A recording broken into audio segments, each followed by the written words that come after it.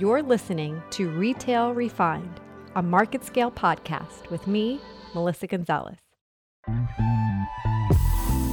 Hello, everyone, and welcome to another episode of Retail Refined, a market scale podcast with your host, me, Melissa Gonzalez. Today, we have Michael Culinary, Vice President of Retail, Restaurant, and Hospitality at AT&T. He is a professional with 25 years of management experience across a broad range of communication technologies.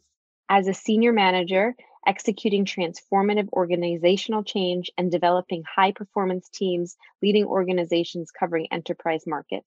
He has demonstrated abilities creating and implementing innovative strategic plans, combining technical understanding with communications, organizational structure, and processes that produce bottom-line results. A proven leader with strong communication skills, effective personal coaching capabilities, and exceptional results, I'm excited to dive into today's conversation. Michael, thank you so much for joining us today. My pleasure. Thanks for having us. Yeah, so I gave a super high level Vice President of Retail, Restaurant, and Hospitality at AT&T, but why don't you tell our audience a little bit more about your role at your organization? So I run our practice in the enterprise global business sales organization, meaning that I have a team of people that work specifically with the vertical industries I'm responsible for. Retail makes up 65% of my business globally. And so virtually all major retailers and the technology that we deliver are out into the enterprise market space, tailored specifically for retail. So in other words, we deliver a set of services out into the enterprise space, but I've got a team that really kind of focuses specifically on how those capabilities lend themselves relevant to the retail business. And we have a pretty strong market share, particularly in the Fortune 100 in retail and across a wide variety of services. So you'll think of that in terms of foremost infrastructure. I am a communications and connectivity company, but then you look at all the applications that would go on top of that. So think about the consumer journey from inquiry, whether that's at home or remote, on any sort of device with any sort of access in over the internet or through e-commerce or other search capabilities.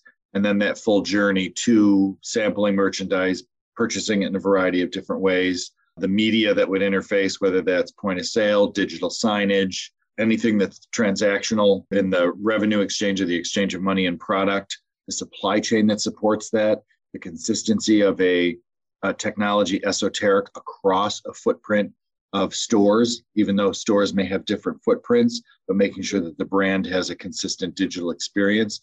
That's all within the context of what my organization delivers. Okay, well, that's very comprehensive. So I think we're going to have a lot to dig in on. As part of a recent analyst day, AT&T shared long-term goals to bring AT&T's, secure 5G network to more consumers, businesses, first responders, and that's spanning everything from sports and venues and entertainment, travel and transportation. Can you tell us a little bit more about this? 5G is widely expected to be a communications platform on top of which a lot of technology will ride, for lack of a better word, right? So we traditionally have a wireline business and also a mobility business. I'm referring to the industry. And as more and more activity, particularly consumer proficiency, moves to wireless, the demand on that network continues to expand. And when you take that a step further and think about the heavy demand for both bandwidth and latency, so performance of applications, whether that's video or cash transactions or search and exchange and the different activities that would occur in a consumer's life cycle with a retailer, the 5G network is going to fuel all of that and add quite a bit of context in terms of richness and what both businesses and consumers can experience just by virtue of the speed and the clarity. So how do you see the expansion of that and looking at consumers' increased digital fluency, right, and the change? What do you think that opens up in terms of the possibility of retail in your eyes? Well, first of all, you hit on something really significant, and that is that consumer proficiency with technology was already moving pretty quickly. Once we all became sequestered during the pandemic, a couple things happened. There was already a rapid learning curve, and with consumers highly dependent on that, we all got even more proficient, not to mention expectant for digital capability and fast real-time response, but even what I would refer to as the peripheral demographics. So think pre-K and very senior demographics that were not quite as proficient became even more proficient. We saw that in with the senior communities with pharmacy and fulfillment and consistency and the ease of refills, et cetera, and not as well as the transaction and ordering and telemedicine. And in pre-K, certainly school, one of the hardest challenges was getting a 5-year-old to sit and do preschool from a laptop. That's been my daughter for the past year. So So you understand perfectly. And I have complete empathy for that. While I didn't go through that myself, preschool and kindergarten, the whole point is socialization. When all of a sudden you're doing that behind a laptop, that's creating a new digital native and a proficiency with technology that we hadn't catered to as a specific demographic necessarily in the past. No, absolutely. It is interesting how the different generations are going to evolve out of this. When my phone rings, so Oompa calls from Texas and I answer the phone, my 5-year-old daughter thinks my phone's broken because she cannot see him, because it's not a phone call if she can't see him in a video. So great example. Great example. I remember now this is dating myself, but not that much, when the iPhone first came out. And that was, a single device that had contacts, camera, telephone, video in one. So when you go back to that, just locate yourself there. And it's not that long ago. Different demographics looked at that differently. The vast majority of the consumer public thought, wow, this is cool. It's all consolidated in one device. Look at all the things it can do. The youngest demographics had a different response. They looked at that capability and immediately started to intuit what it doesn't. Interesting. And it's significant because when you relate it to what we're just referring to in today's situation, where all of a sudden you have really young consumers with developing digital proficiency, their needs and their demand are what we need to pay attention to most, because that will drive the technology evolution going forward. That's a growing population that's going to step up, and their needs and their interests and what they intuit, again, will become what's prevalent in technological development in the not too distant future. No, absolutely. So what do you see are some of the possibilities in the future? It could be near term and long term in terms of like experiential and more immersive retail, as we talk about this growth of a more digitally intuitive consumer. First of all, I think we have to acknowledge that cleanliness, sanitation have become heightened in the last year for everyone globally. And I don't anticipate that is going to fade away. It may alleviate itself a little bit, but I don't anticipate that that's going to shrink away in any shape or form, or disappear, I should say. So when you think about, first of all, the cashless transactions are probably not only here to stay, but they're now permanent. Exchange of money and hand to hand, and even handing your credit card over, doing anything, putting it in someone else's hands, that's gone. Yeah. So if you think about extrapolating that out into the future, how are we going to make that even more seamless and more easy? We've already got Swipe with credit cards. Matter of fact, it's been broad in Europe and Asia for years before here in the United States, but even now, so that really just expedite that capability. When you think about apparel and the fact that we've already got magic mirrors or digital capabilities where you don't actually have to try on clothing, and you can just scan devices or look at them online and then appear to have them on yourself, change color, change patterns, change tailoring, et cetera, much more seamless. That digital interface is bound to continue to expand, not only in terms of adoption and popularity, but think about where you can go from there to becoming your own one-off designer, et cetera, by depending on how flexible the retailer is going to be with the capability they give you once you can monitor yourself just digitally. When you look at entertainment, same type of thing. We're going to see capabilities for experiences in retail stores that we hadn't seen in the past. So when I could invent some things where you start thinking about just a whale breaching in the middle of the store floor, digitized, right, in a marine or boating store, something where, the context would be relevant for what's actually on sale there, and being able to digitize those kinds of experiences, whether either holographically or experientially on screens. The bandwidth required to do that is enormous, and we're going to start to see experience explosion with digital and examples like that. We'll start to see, this is where your comment first around consumer proficiency really becomes significant, because you're going to see retailers start to cater to what's considered micro moments. So just individual moments in a consumer's day, and how do you target the different consistencies of those moments. And digital will become, and all of these capabilities that 5G deliver will become really incredibly supportive of those types of innovations.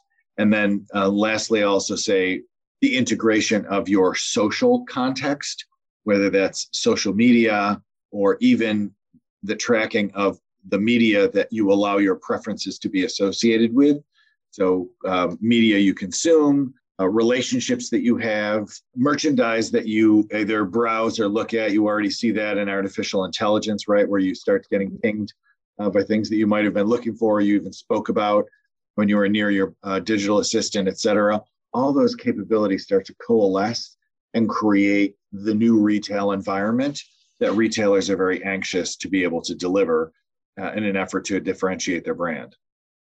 No, absolutely. And I'm glad you brought up the bandwidth, right? I mean, we sit in the heart of experiential retail, at the Lioness Group, and we've done these amazing pop-ups. We did one where Sally Hansen launched their augmented reality app, and we had this vision, we'd have scannable walls, and we had to like do a fire drill to get an antenna on the roof just so people could download enough, but so that they could put the app on their phone to be able to interact with this. And the seamlessness of that can make or break these experiences, right? And really open up what's possible or not possible. Absolutely, because now you're commenting on two things. Number one, trend in terms of demand for technology. And historically, it does take some time to build those kinds of capabilities, particularly when you refer to an antenna on a roof. That's not an overnight installation, but demand is up and impatience is also up.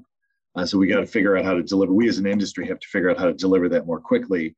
And then to your point around the performance of that technology becomes a critical subcomponent of the brand, because consumers aren't going to tolerate a lousy experience. The brand certainly isn't going to tolerate a lousy experience, and they will appear as an also ran in the digital world if they're offering experiences that really don't come to real fruition. Yeah, no, absolutely. It's one of those, I think, underestimated critical points towards success. The other thing is that we've seen, really take off through the past 12 months is flexible fulfillment. And so I'm wondering too, what role does 5G play in supporting this heightened need for supply chain accuracy, really helping brands and retailers meet their customers where they need to be met when we're talking about the growth of flexible fulfillment? Absolutely. So supply chain is one of the hottest topics, if you will, in retail, because it was impacted so severely by the pandemic. And what that turned into is a need for diversity, number one, because all supply chains became strained in the last year, but that slowed the rest of the economy down. So it was a critical bottleneck. And retailers who had streamlined their supply chain and all of a sudden became isolated are now looking for different methods to make sure that they've got a constant flow of merchandise and a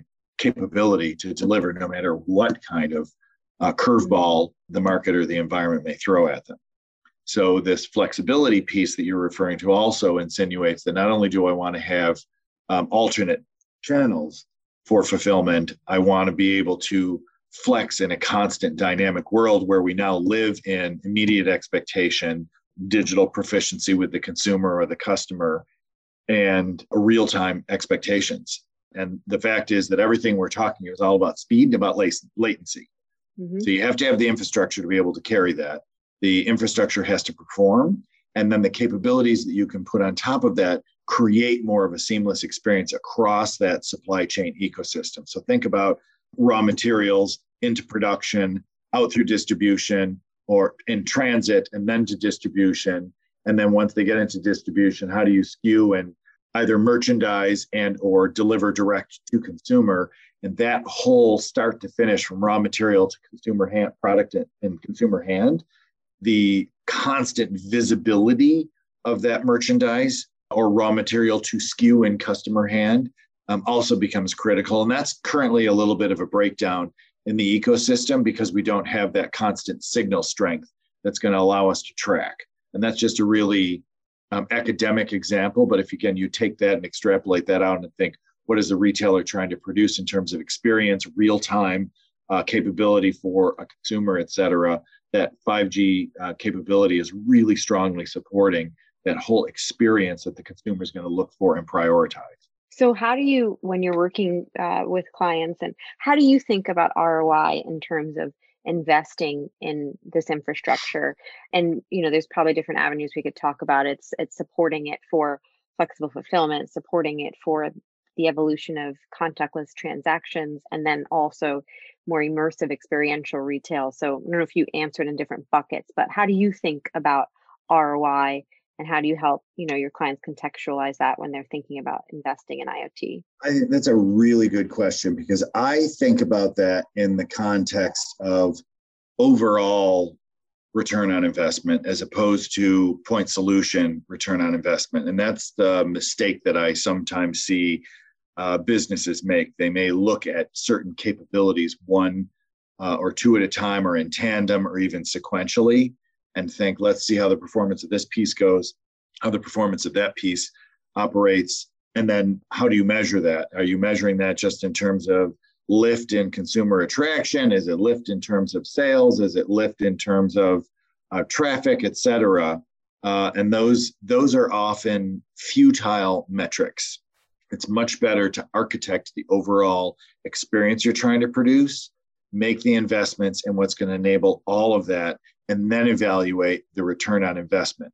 So again, that's not evaluated after you've spent all the money, but I'm saying evaluate the entire ecosystem as opposed to individual points along the way. If you evaluate, the nut, the bolt, the hook, the hinge, et cetera, you're probably going to come up with different ways you can optimize. But if they all don't work together, even though the unit costs on them were individually optimized, you may be defeating your own ROI objective overall. Does that make sense as an example? It does. Absolutely.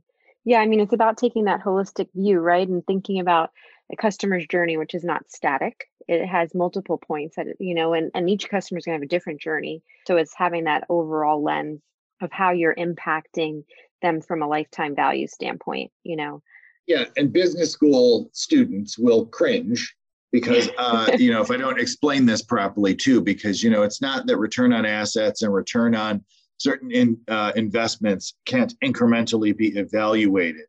But as I mentioned, I have seen retailers make an investment in a particular application like digital signage springs to mind, and just put in a digital sign and see, okay, does this give me lift? Is this attracting consumers? Am I getting more sales as a result? And that's probably not going to prove out as a return on investment. But if you take that same digital sign and create an entire ecosystem where the consumer has shopped with you before, and I can pull in their CRM. That consumer has given me permission to reference that CRM and also to reference them when they come within radius of that digital sign. Does it say, hey, Melissa, how are you? Good to see you again. Hey, I saw that you bought something by this designer last month. By the way, they have some new product out, some new designs out. And by the way, it comes in 2 of your favorite colors. Do you want to check that out? And shall I bring accessories in and create a whole experience for you? And that whole thing I just articulated is digitized. So you have some individual capability, and then add magic mirror capability to that signage where you can start trying things on with accessories or change the color or change the length, et cetera, and then say, yes, I like this. Can you get me this? And this is your end product with all of your choices without having to actually touch anything in the store, et cetera. Now you've got a whole ecosystem of a digital experience for a consumer that could be quite rewarding. No, absolutely. I think some of the challenges are for brands and retailers is finding a centralized way to kind of, I guess, bring all that data into some sort of dashboard experience where they're understanding how all of these touch points are attributing to the end customer. But hopefully we'll get there. Yeah, I don't think we figured that out yet. I will tell you with the retailers that I work with, and it's quite a few, a couple of things are very present today. Very first month of second quarter 21, vaccinations are starting to become more broad. Restrictions are starting to ease, et cetera. Number one objective is get customers back in my store. Brick and mortar is still expected to be the largest share of revenue. No matter what happened to e-com in the last year, brick and mortar is still expected to generate more revenue than e-com. Secondly, how do I differentiate that experience? Because 3 years ago, we were looking at digital experiences in store that were kind of fun and exciting and engaging or attractive or memorable, a destination. Now it's very different. It's not all about a destination. It's more of this whole ecosystem that I was describing earlier, where the customer can feel safe, the customer can go out, the customer can be with other humans. Distancing is still going to be important. Sanitary is still going to be important, but they want an experience, and that changes everything. So you may have to repurpose some of the investments and assets you had 3 years ago or start fresh, but that demand for digital has become even greater because number one, proficiency has accelerated in the hands of the consumer. And number two, our demands have gotten more intense. So think about, as a perfect example there, cashless transactions and curbside. That's not going away. We got spoiled by curbside. It's real comfortable to make an order and have that, you pull up and say, oh, they recognize me because I either gave them permission to recognize my device or I gave them my license plate. Somehow I'm recognized. An associate greets me at the curb or in the parking lot and says, oh, Michael, your order's not quite ready. Go to parking space number 4. I'll be there in under 2 minutes. And then you deliver and just pop the trunk. My merchandise is put in. It's correct. It's accurate. Or if it's food, it's hot. They close the trunk, they wave and say, thank you, see you next time. Or maybe they stopped 4 feet from the window and upsold you and said, hey, last week you also ordered this. Shall I throw that in, et cetera? That whole experience, that's not going away when COVID goes away. We like that as consumers. And the whole digital experience that creates that can actually be a real reward for retailers. When you think about it, I just reduced the amount of time that consumer needs to spend in my footprint. And while that may be legacy retail unintuitive, the truth is consumers care more about time and convenience now. So your ability to accommodate that and then personalize the order, create the loyalty, create the individual experience, the whole digital experience that surrounded that, whether there was signage or an individual, et cetera, and the speed with which I got through, never had to get out of my car, that's all here to stay. Those are lessons that were learned by consumers, and they were capabilities that retailers needed to develop quickly in order to remain competitive, but they're all going to remain. Now they're going to take a different form when we're ready to get back out of our car and start having interaction and experiences, but somehow that capability is not going to fade away or disappear. No, absolutely. I think the fluidity in which we interact is going to remain, and it's going to be those brands and retailers who can deliver upon that's going to harness that customer loyalty. And to your theme, 5G enables all of that in the most proficient way, in the most proficient way. So what do you think the future is? Like, where do we go in the next 5 years? Oh, that's a tough question. You're asking me you could paint ball question. Yes. Like if you could dream, I don't know. Maybe it's what does my 5-year-old see? I don't know. I think we're just going to get more and more fluid with mobile and digital. I mean, if you even look biometric payments, I think it's going to be interesting to see how this fluidity and the way in which we interact with the online offline world continues. Here's what I think I agree with you 2000%. Here's what I really speculate about. And that's that I think we're going to see less selling and more of a movement where the experience implores us consumers to buy. And add to that, a really good experience gives me a reason to become your brand ambassador. So Think about my social capacity. Think about my buying patterns. Think about my digital experience, your ability to scale my digital proficiency such that I really want to buy what you have and advertise it and promote it in my community technology is going to influence that in real time, and 5G is going to carry that capacity. So whatever those digital application or edge interfaces look like is probably going to change a little bit, but I really think that's going to be what you would call fluidity of the capacity of the asset will develop with the proficiency of the consumer. But that's where I really think retail is going to shift the most. It's really going to turn into, how do I create this environment experience where the consumer is in charge? I'm catering to that consumer's preferences and conveniences in a way that I'm not actually selling to them anymore. They just want to come and work with me, and they want to be my best ambassador. No, that makes complete sense. And that, I think, that's the next phase of personalization. And it's true. If it's done well, the joke we were saying, somebody posted on social media recently is like, I'm going to Target today. What are you going to buy? And the person responded, whatever Target tells me to buy. Yeah.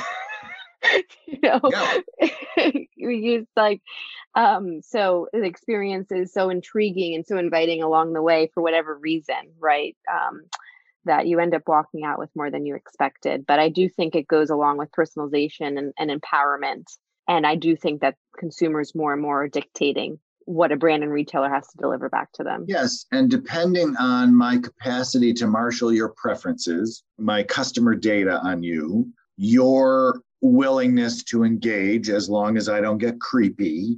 And then, as you mentioned, integrating personalization and loyalty, et cetera. If I enhance the micro moments that you experience with my brand, with our mobile application, that all draws you into this broader ecosystem we have where, again, I'm not selling, you're buying, and you're delivering community as my brand ambassador.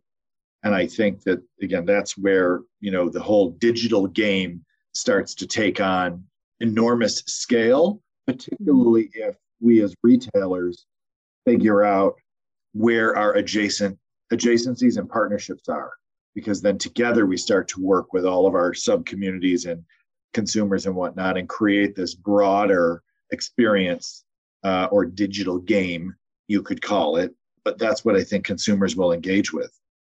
No, absolutely. Absolutely. I think, one of the silver linings, it's only going to get better. I think what retail as evolves to is only going to continue to get better because of our adoption as consumers of digital. I think we're about to make or break even more retailers right now, too. This is more speculation, right? Just playing in the industry as I do. There's lots of economic analysis in the media today that supports pent-up demand, pent-up anxiousness, greater savings accounts. Consumers are ready to get back out and experience the world, shopping, retail, live again. But everything that we've just been talking about, Melissa, to expect that consumers are just going to rush back to the way things were 18 months ago will probably get you through the first very short interval. But our capacity to, as retailers, to hold on to, expand, and continue to, and get back to not only revenue levels that we are accustomed to, but then start to grow from there is all going to be, I'm very convicted that I think the technology and everything that we're talking about here is really going to be the distance setting difference. Absolutely. I agree. I definitely agree. Well, this time went by so quickly, Michael, but I want to thank you so much for the conversation today. And, the possibilities, we're still in the early innings. But again, this was Michael Culinary, Vice President of Retail, Restaurant, Hospitality at AT&T. Thank you so much for sharing your insights with us today. It's a pleasure always, Melissa, anytime. Thank you.